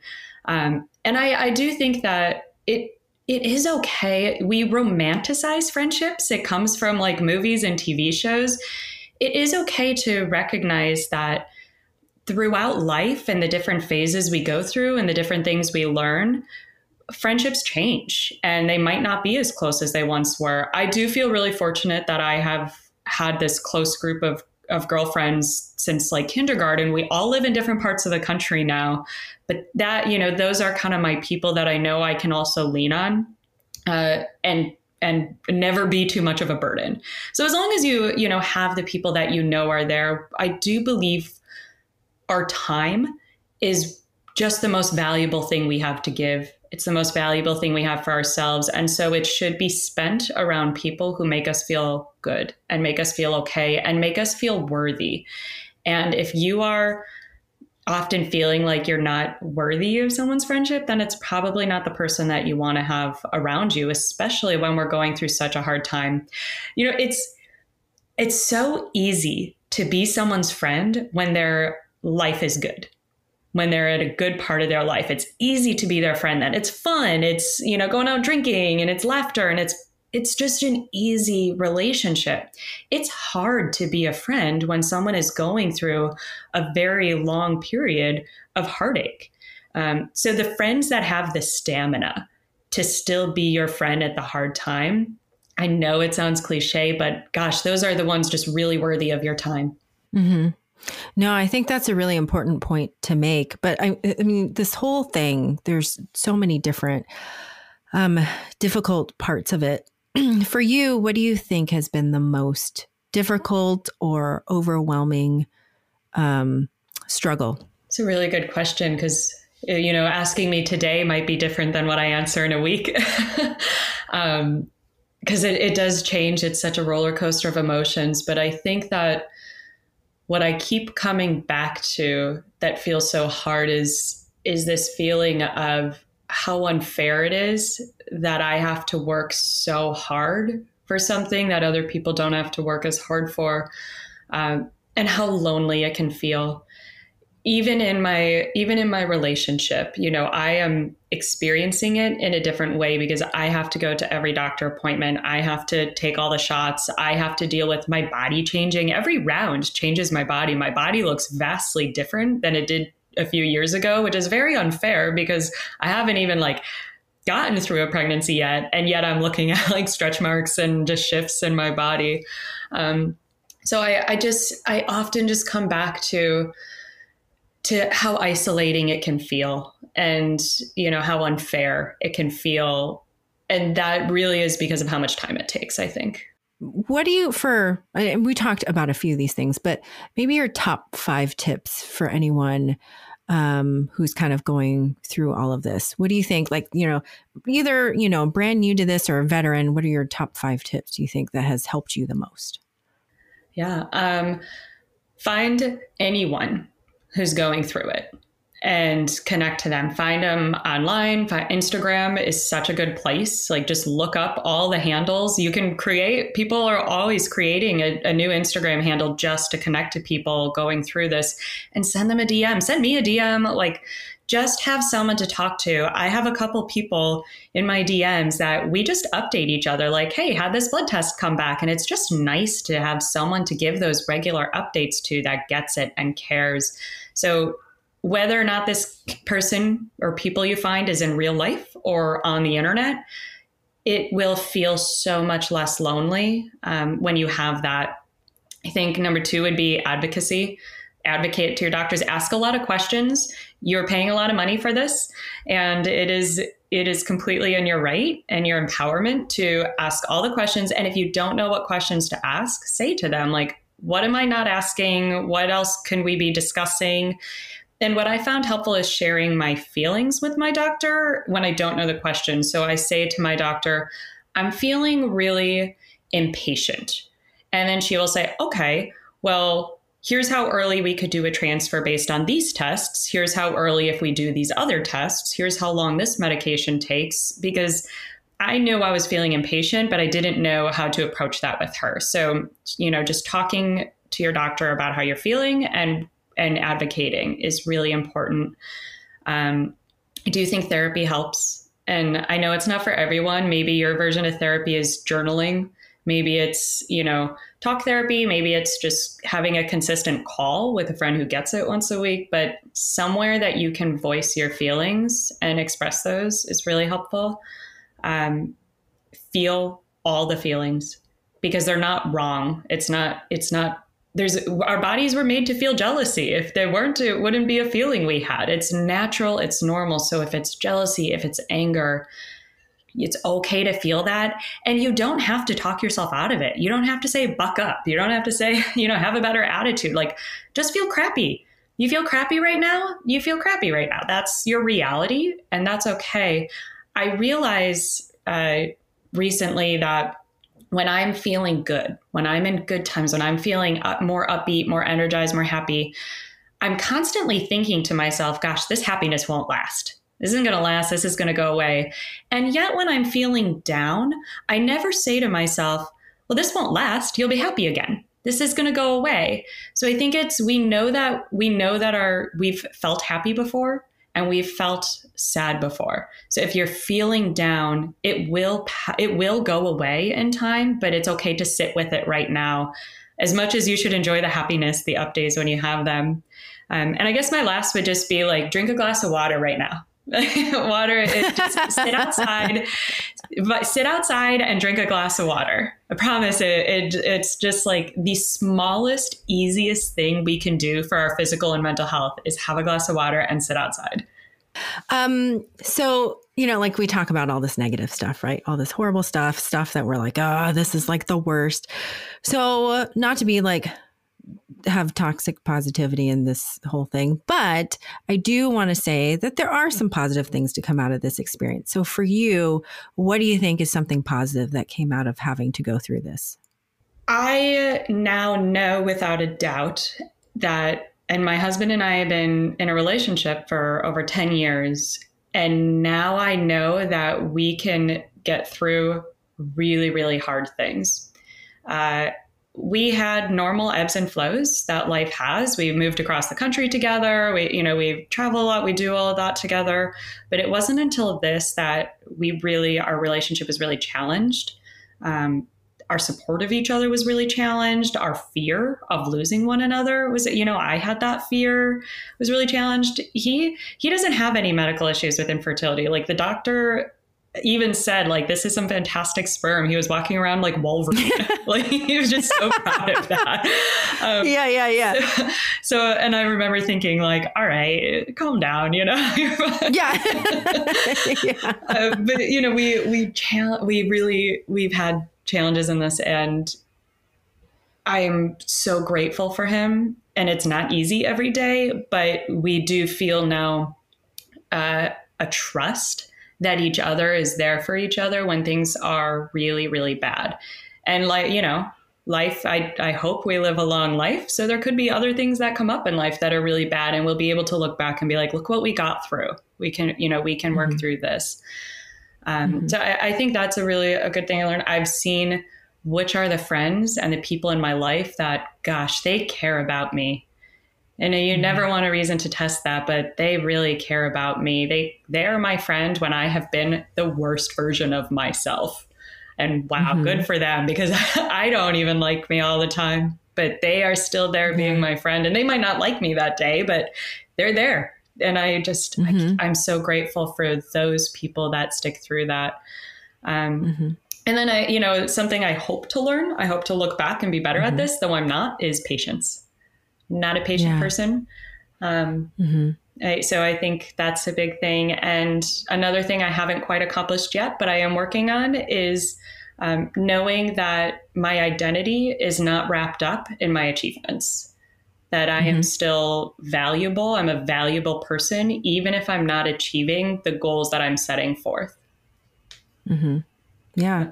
I mean, those are all great. I mean, there's so many, I think, different people learn along the way. So it's like, it's always nice to hear what other people have. And I think part of it too, when we were talking about earlier too, it's like, for me, like finding my voice in all of this has been like an interesting, I guess, bonus out of all of this, if there is a bonus that you can have from doing this.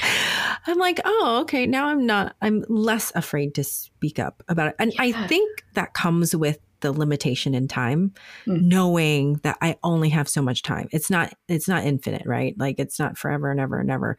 I only get from here to here to try. And at some point in time, my body's going to say, okay, all done. Yeah. No more. And we're going to be in a bigger hurry than anyone else. So it does help to speak up. Our doctors are able to have more patience. And I think that, I spent a lot of time feeling like, this is the doctor. They've got all the years of medical school and residency and their specialty, and they know what they're doing. And I just should trust them. So I don't say anything because I just need to trust and respect them. But every time I have spoken up respectfully and given my suggestion and my thoughts, it's been phenomenal response. It's been, here's why, my doctor might say, here's why I don't recommend that. And I appreciate knowing a little better. I'm like, oh yeah, that makes sense. That's a medical reason why not to. Thanks for sharing. Or they say, okay, we can try that. And here's what it'll look like. And I've never had any negative consequences from just asking. Yeah. Well, and I think you make a very important point. I think how you ask is very important as well. I think making it a collaborative effort instead of, and you may get to the point, some people may get to the point where they're so frustrated that there's a lot of anger and resentment behind their ask. But I think that having a space where it feels collaborative as opposed to, and if you've been dismissed a bunch of times, it's hard not to feel that way, so I'm not dismissing that. But for me, what I've understood and felt is that when the relationship feels collaborative, when it doesn't feel one-sided is when both parties win, right? Because ultimately they also want success. So, and you obviously want success. You both want success. So if you work together, then you certainly can achieve that. And I think how you approach these questions is important, like you said, respectfully, and just really coming from the space of, and I usually, when I ask a question, I will say, look, I understand that I don't know. I just want to know what the harm is, or maybe can you educate me on this? Yeah. You know what I mean? Right. So I kind of ask that, like, can you educate me on why this is a good or not good way? Or, I know that, you have the training and I don't, but, I was thinking and reading and I kind of saw or understood this. Would I be a good candidate for this because XYZ, whatever, right? And that has been well received. However, I think finding the right doctor also matters. So I think the other thing that I didn't learn in the beginning was saying, this is not the right doctor for me. And that's okay. Not everyone's going to be the right fit for you. And that's okay to just be like, you know what, maybe I need a second opinion. And that's one thing I wish I would have done in the beginning, is to, instead of just going with the first one, and kind of like you said, we're in a hurry. We're like, okay, this is it. And we don't know any better. Like, depending on where you are, obviously if you're 40, then, you're on a bit of a time crunch. So you may not have as much time, but I think finding the right doctor, it took me a few tries. Like my current doctor is my third fertility doctor that I talked to. And so, the first one I went with wasn't that great. And I talked to a second one and I was like, oh, okay, maybe. But I went with the second one almost purely on price, almost entirely on the cost. Yeah. And because it was a very, very reasonable cost. And I thought, okay, let's do it. And then my third fertility doctor, it was a recommendation of a friend. And she said, I think this would be a really good option for you. Just try it. And I'm like, oh, fine. And talk to another one, more time, more money, and I'm really glad I did, because this was the type of collaboration that I was looking for and the openness that I was looking for. And I think that's something that's important too, because some people ask, and I don't know if you get these questions too, but sometimes I get asked, when do you know when it's time to find a new fertility doctor? And I'm like, well, if you're thinking about finding a new fertility doctor, there's obviously something inside you that doesn't feel right. And I said, a lot of it is like, you kind of go with your gut and you go with your feeling. If you're feeling like something about this doesn't feel right, or because, if you feel like you're not trusting each other, then I don't think that's a good space to be in moving forward, because you're always going to be questioning them. You're always going to be questioning whether or not, this is the right step. Do they have my best interest in mind? That sort of thing. And if you're in that space, then maybe it's time to explore a different doctor, or exploring that different doctor might help you realize, okay, this guy really isn't that bad. And maybe they were the right fit for me. You know what I mean? Yeah. So I think because there's so much time and money invested in all this, it's important to find the right partnership.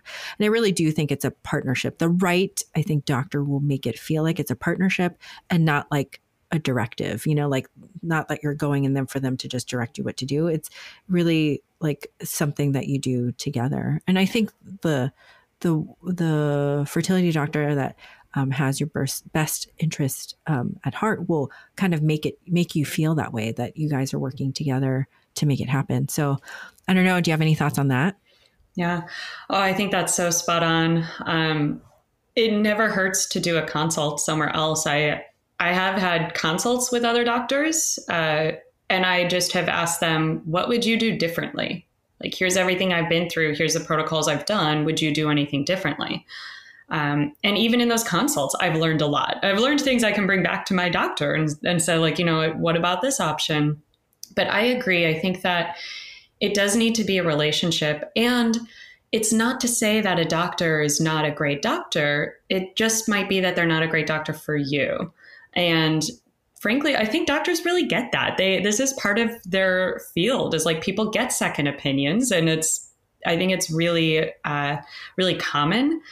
And the only thing that often stops people is the time it takes to do that. But I just keep looking back and thinking, like, gosh, if I had put forth a little time here, I might have saved months later. And that comes up a lot. So yeah, I definitely agree. And finding that person that collaborates with you and cares about you achieving your goal is tremendous. Yeah, I agree. Okay, so now time for questions. Okay. We have a few questions here submitted. Let's see. How has keeping an infertility page helped you through this? Oh, gosh. I have absolutely loved having this page. I started For the Baroness really for selfish reasons. I was feeling so lonely, and it has helped with that. It has just helped me connect to people that understand the feelings and are going through this. It has really taught me a lot about what tests to ask for, what to advocate for. But I honestly, in a lot of ways, it has given me an outlet for feelings and thoughts. It's a place to put them out there, to ask questions. There's so few times in our life when we're going through something where, at least for my circumstances, no one in my real world had gone through it in this way. I had some people who maybe struggled for a little bit. I had one friend who did IVF, got pregnant on the first round, and now has a 3-year-old, people on the other side. But I had no one that I could talk to about what I was going through day after day after day. And then suddenly I had hundreds. I had people going through it too. So I've just felt so much compassion there. I was very nervous at first because the internet can be a very unkind place. Yes. But I have felt that this particular pocket of the internet is kind and compassionate. And I'm just so grateful that I created the page and could connect to people. I'm also so grateful that the secondary outcome has been, it seems people have really enjoyed following the page. I absolutely love when someone messages me after I post a meme or something, and they're like, that is spot on how I feel, and you put it perfectly into words, and they're laughing about it. And I'm like, God, I feel so good to know that someone who I know is going through a hard time felt a little bit of a connection, a little bit of joy from something that I posted. And that's just been the most wonderful. Yeah, no, that's great. I mean, I always think that your posts are hysterical. So I'm like, man, why can't I be that funny? Like, I'm just not that funny. Or like, I feel like in my brain, I'm funny, but when I say anything out loud, it's not funny at all. Like, I'm the only one laughing usually. About the posts. I'm like, is this TMI? Is this just too ridiculous? But you know what? I'm going to put it out there and see what people say to it. Yeah. Here's one. No question, just that I love her. So you got a little love note. Oh, I love you too. And then someone else asked, did you get any advice on the laparoscopy surgery for endometriosis with low AMH? You might be able to answer this a little better since you've gone through it. We did consider it. We've opted at this point not to do that because one of my concerns was it can, there's some evidence that it can cause some scarring, or it can, any procedure can drop your AMH a little bit lower. It can impact the retrieval opportunities later. So I decided not to do it for those reasons right now. I think a lot of it depends on how bad your endometriosis is. And I'm not sure if you felt the same way, that it was worth those risks because of the endo. I was just going to say, because I have implanted before, I've had pregnancies before. That was something that we factored in at the time of deciding. I'd had pregnancies before, none successful yet, but I know that procedure is much more common when you are going for a long time with no implantation. Yeah. So for me, no, No, please. So for me, the discussion was a little bit different. I think my scenario is a little bit different too. One, I'm older, so I'm going to be 42. I think my chances are dwindling, right? My percentage gets lower exponentially at this point at around 42, right? It's just going to like start like steep drop. And so I think that probably factored into my decision, number one. Number two, I haven't done a transfer yet because I only have one embryo. But there was, so how it started for me was my fertility doctor saw what she thought was a polyp. And so we're going to do a hysteroscopy. And so during the hysteroscopy, the GYN that was doing the hysteroscopy was like, whoa, there's something wrong with your uterus. Like, I don't know what it is, but this is really weird. Like, your anatomy's weird. And then he had done an ultrasound before and he said, I think you have a lot of scar tissue. And we had a really long discussion. He was kind of 50-50 on this. He said, look, the data in the US is different than the data coming out of Europe.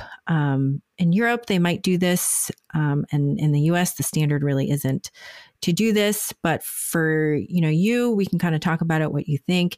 And he thinks that because there's scar tissue that's kind of like pinning my uterus to itself, like it's kind of flipped backwards and onto itself. He thinks there's scar tissue pinning the two ends together. So his thought was going in to release it to see if maybe having it in a better position might be better for me for a transfer. And then he also thought that there might be the scar tissue causing that the uterus to kind of stick to itself, that maybe there's scar tissue elsewhere and he might be able to go in and get it. But he did talk to me about considerable risk, lots of risk tied to doing it, and the chance that a couple of things, chance that it would have zero positive outcome, meaning it would not change my current scenario. I would be in the exact same place I was before. So that was one thing he talked about. And then the second thing he talked about with me was that, let's say there was endometriosis and there was some in my bowel, that there's a possibility that for a short period of time, I would have to have a colostomy if it was like really intricate and a significant amount of my bowel was involved. And that was something he would need to do. And he said, that it's rare that it happens, but it could. And so, of course, that's in the back of your mind, right? And then the other thing, too, is that during the hysteroscopy, if there's fluid in the tubes that you see, then there's a chance that they'll take the tubes. And so in order to help the transfer, right? So if you take the tubes, right, then that means that any chance of, natural pregnancy goes out the window. So there's a lot of risk. There's a lot of things to think about. I don't think it's an easy decision, but I had a conversation with my fertility doctor. I had a conversation with my GYN and, kind of really talked about pros and cons to all of this. And then just decided for me, this is probably the next best thing. And I have really, really crummy egg quality, like really terrible egg quality. That was the big thing that came up in our conversation too, which is knowing that the LAP can lead to scar tissue injuries in the ovarian tissue. And that's what studies have said. It can, reduce your ovarian reserve. Our conversation was, is there a chance we'd ever want to do another retrieval? And, if the embryos we have don't stick, we don't have that many, then we might want to. And that was a big part of the decision as well. Whereas I know that if people are done doing retrievals, they're not going to do another retrieval. It might make a lot more sense to do it. Mm-hmm. Well, for me, our conversation was, well, plus or minus, maybe it could help my egg quality. Like maybe if we get rid of the endometriosis, but there's no there's no definitive answer, right? There's no promise. There is never a promise. There's never a guarantee. That's like, I had this post the other day that I put up that was like, the only thing that's certain about all of this is the uncertainty, because you really just have no idea. Like none of this, there is no guarantee with anything that you do. And any decision that you make is, you just don't know. Yeah. And so, and I know this going into it, like I know this going into this procedure, and it's a choice that I'm making. So, I mean, it's a lot to think about. It's a lot to process. And I think you have to kind of look at so many factors. Yeah. IVF is kind of like a choose your own adventure book where like if you choose option A, you jump to this page. Option B is this page, but you don't know what's on those pages and you don't know where it will take you. So it's taking the information that you have and talking through it with your doctor. This is where second opinions can be really helpful. And then you go from there and you just know that whatever decision you make is unique to you, is unique to your body. Yeah. Well, and I think even just our conversation about this right now, you and I got two different conclusions from the information that we got. And we have two very similar diagnoses, like not all of them, but the adenomyosis, endometriosis kind of portion of it. Like it's very, very similar, but we both came to different conclusions based on two different doctors and just our two different experiences, our two different bodies, two different age groups, it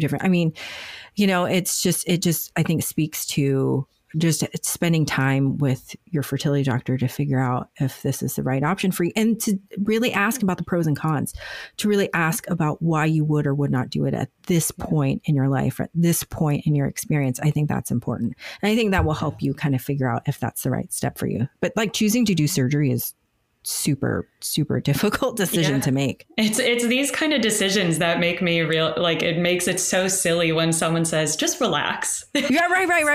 Or like someone if only it were that simple. Well, and it's like when someone told me what did they say? They said I had to manifest it.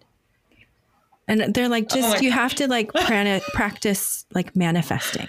And I was like, if all it took was me manifesting it, like I would have done that 4 years ago. Like I would have done that and it would have happened and we would have been good. Like I'm so far beyond this manifesting thing. Like I'm like, I've just spent like 10 grand on medications. Like, no, manifesting is off the table. Like it comes from, I know it comes from a place of love. It comes from, them wanting to support you and like, stay positive. It'll happen. You can do it.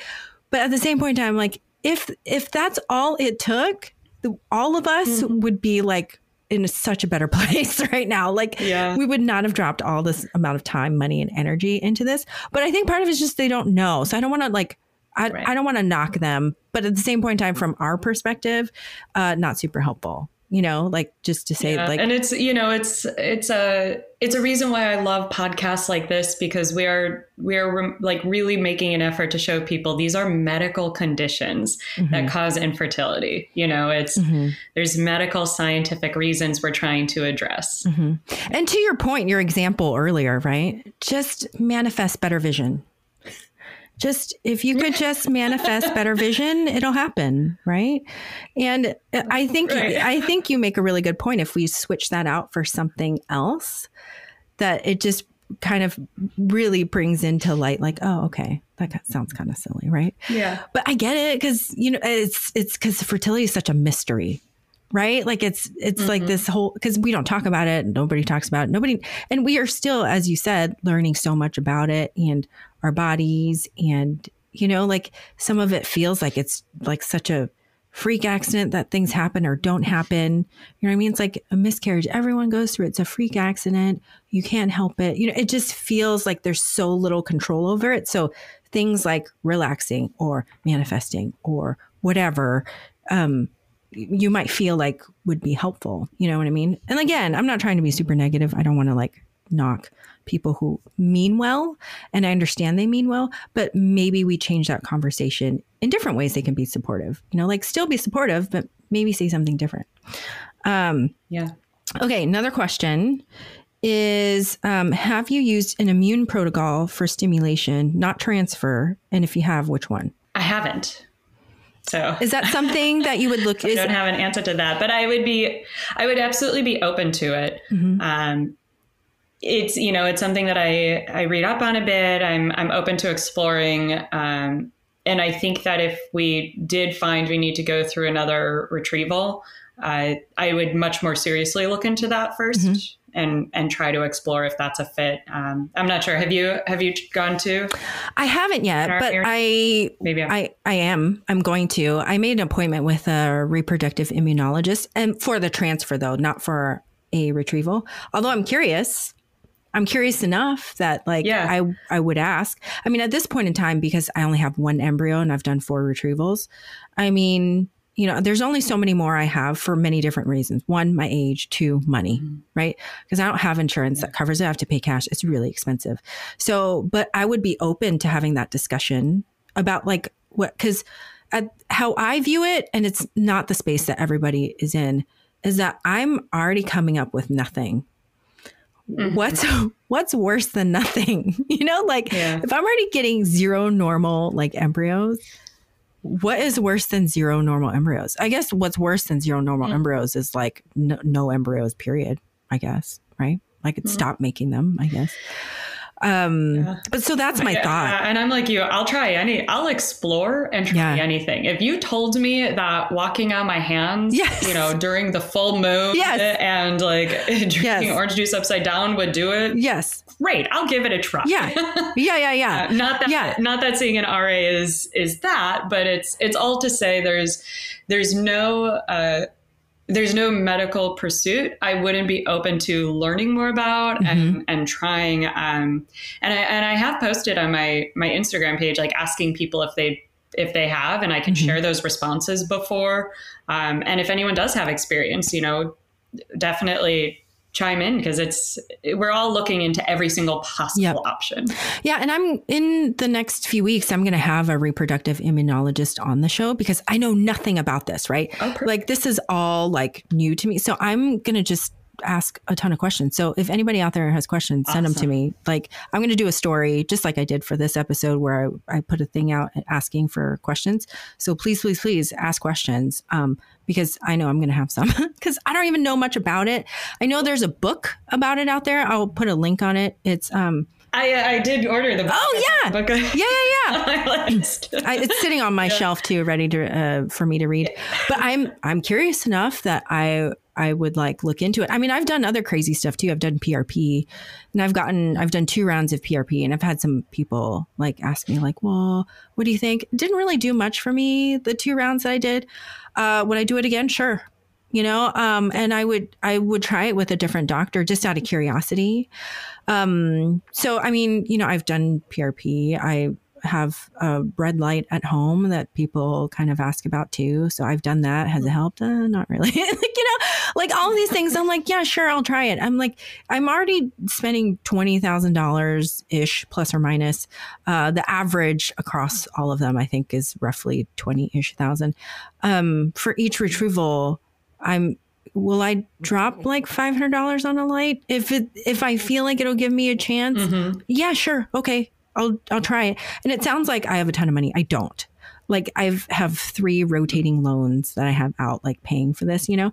So, it's not without cost or risk, but I'm like, well, if knowing that in a short few years, this will all be over for me, I want to know that I've tried everything that I could to make myself feel like, okay, I did everything I could. And whatever space I get to at that point, whether it's, you know, donor eggs, embryo adoption or childless, I don't know.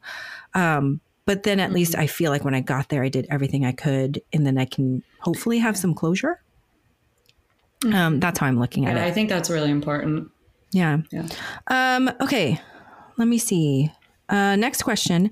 How do you get people to understand and appreciate the pain of recurrent losses? I don't know if I've been successful at this if you haven't gone through it. I don't think you can, any more than someone could try to get me to understand what it feels like to lose a parent. You know, my parents are both still alive. And I've seen friends lose their parents and the grief that comes with that. And grief never goes away. It morphs and it expands and it shrinks and it expands again. And I would never pretend that my friend could ever find a way to get me to understand her grief, because she couldn't. And I think that I do what I would love for for people more to understand is that they can't understand how painful it is. Sometimes people who haven't been through it will say like, yeah, I know what you must be going through.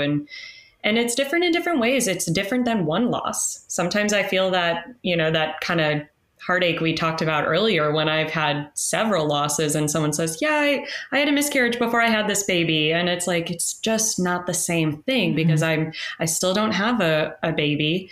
And I've gone through this multiple times, but there's always someone who is something else to compare to. I think we try really hard to sympathize with people, but what we really should be doing is empathizing. You may never be able to know exactly the grief I feel, how some days truly I get out of the shower and I sit down on my bed and for no reason, I just start crying because I just feel that heartache, that stomach ache, and I just have to feel that. And I don't think anyone who hasn't gone through it can understand it, but empathy is about caring about that person. And, regardless of if you know yourself how it feels, they're going through something very hard. So yeah, I think we need to stop trying to get people to know the pain. They never could. But if everybody could try to appreciate and respect the pain and know that it's not only 1 week or 1 month, that it can go on forever, that I know people who've had recurrent losses and then did have a child and still feel that trauma and still worry and, fear for many things. That would be, to me, a greater success if people could just respect that they don't know the pain, but it is very painful. Or that it's valid at any stage of loss, early, middle pregnancy, late pregnancy. It all is difficult because I think we also hear a lot of like, at least it was early, right? Like, I think we get that too. Like, at least it was early. Anything with at least, just stop. If your sentence starts at least, stop right there. Nothing you say after. It's the same as, when someone is about to say something unkind, they say like, they say something, I'm not a whatever, but it's like, nope, stop right there. Yeah. So I think that's another important thing too, because I think some people who experience them early on, before 12 weeks, they're like, well, it's early or it doesn't count. And I would argue that, it's just as hard for some people in the beginning that it is at 20 weeks that it is. And I get that, when it's unexpected, it's hard at any level, I guess is what I'm saying, that, and certainly different people will experience it differently at each stage too. Some people really will not be triggered at all. And that's great. If that doesn't bother you, that's great. And, there's no issue with that. Right. But for the people who do struggle, even at early stages, 6, 7, 8 weeks, whatever, then I think that's still a valid feeling to have, even like 10 years out, if you're still thinking about it and it was at 6 weeks or whatever. I think it's important for us to acknowledge that that is also difficult and that feeling is valid and does not need to be dismissed. You don't have to talk yourself out of it like, oh, it wasn't a big deal or whatever. Because I feel like that comes up a lot too. Like, I've been told before, like, oh, well, it was early, so it's not really a big deal. And it's like, well, it was when the plan was, that you had expected that would go further, right? You know what I mean? Mm-hmm. Yeah, absolutely. Okay. One more question. What advice would you give someone struggling with infertility? Outside of some of the things we've already shared, I don't know that I have some magical advice.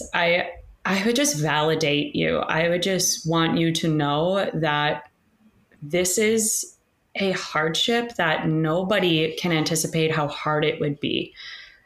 I don't care if you were born without a uterus and you knew from that day. There's no way of knowing what these feelings would be, what this experience would be, or this journey would be. And I just want to validate that however you're feeling about it and whatever you're doing to address it is valid. Some people decide, treatment is not for them, or they're embracing a child-free life, or, or they're going to look into other options to build their family. Those are all valid decisions. They are courageous decisions. And the days that feel really hard are valid. And if you have a day that doesn't feel hard and you forget about it, and at the end of the day you feel guilty over that, that's okay too. You have permission to have good days too. So, I mean, outside of just drinking water and finding other people who've gone through this to connect to, just know that everything you're feeling is a valid feeling.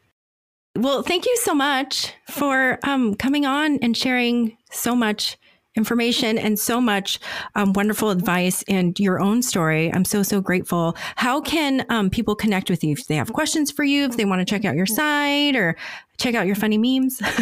Yeah, definitely. Instagram is the best way. The website is forthebareness.com, spelled barren, because we're all feeling quite barren. Yes. And on Instagram, it's at @for_the_bareness. And send me a DM, connect to me there. I really love hearing from people. I've really enjoyed this. I feel like I was just chatting with a friend for a few hours. So this has been wonderful. Yeah. But definitely connect to me because, like I said at the very beginning, it's the whole reason I created that page was just to build a community. It takes a village to try to have a child. So, we're building that community. Yeah. And I agree. Like, I think when I kind of first started, I don't know why, I think part of it, I started mine was because I was angry. I was angry that at 40, I didn't know all these things that I had to know. Like that your fertility decreases rapidly after a certain age. I'm like, no one warned me. No one was like, and so I really wanted to put stuff out there and kind of as I was going through it, like you said, you feel lonely and you feel like you want to connect with people. And for me being over 40 and over, I felt like there wasn't a lot out there for some of us who are older. So that's why I started mine. But then I kind of really started to experience all these different stories. And I'm like, you know what? These stories are important to share because, we do share a lot of the similar feelings. Like you and I share this thing about time. You and I share, these feelings about being lonely and then kind of having gone through our losses. So we can, even regardless of our age, share a lot of similarities in our paths. But at the same point in time, we do have some differences based on age too. So I agree in finding someone to connect to because that's so helpful. Like I've met so many people on this, and I had no idea this whole Instagram world existed. Like when I first started, I'm like, what is this? I don't even know how or why I came across it. But I was like, oh my gosh, there's all these people and they're so wonderful. Like you said, they really are. I have not met an unkind soul, I think, in the past year and a half or so that I've been in the midst of following all these different hashtags. I don't think I've met one soul that has been unkind or not supportive or anything like that. So yes, please reach out to any of us. And I think we're all happy to share. But hopefully you'll come back and share an update at some point once we kind of get further along and either you do another retrieval or another transfer or whatever. I'd love to hear what else you find out, particularly because I think most of us are type A, but whatever information you find, whatever you want to share, I think people would love to hear it. So thank you so much for being here. I can't wait for us to talk again soon. And I'll probably end up on your page in 5 minutes, just loving all the stuff you post. So me too. Thank you so much. This is great. Thank you so much. I want to thank you for tuning in today. I hope you found today's episode helpful. If you want a question or topic covered in future episodes, please feel free to reach out to me on Instagram at 40andinfertile. Make sure you hit the subscribe button for alerts and new episodes, and I hope to see you back again soon. Bye.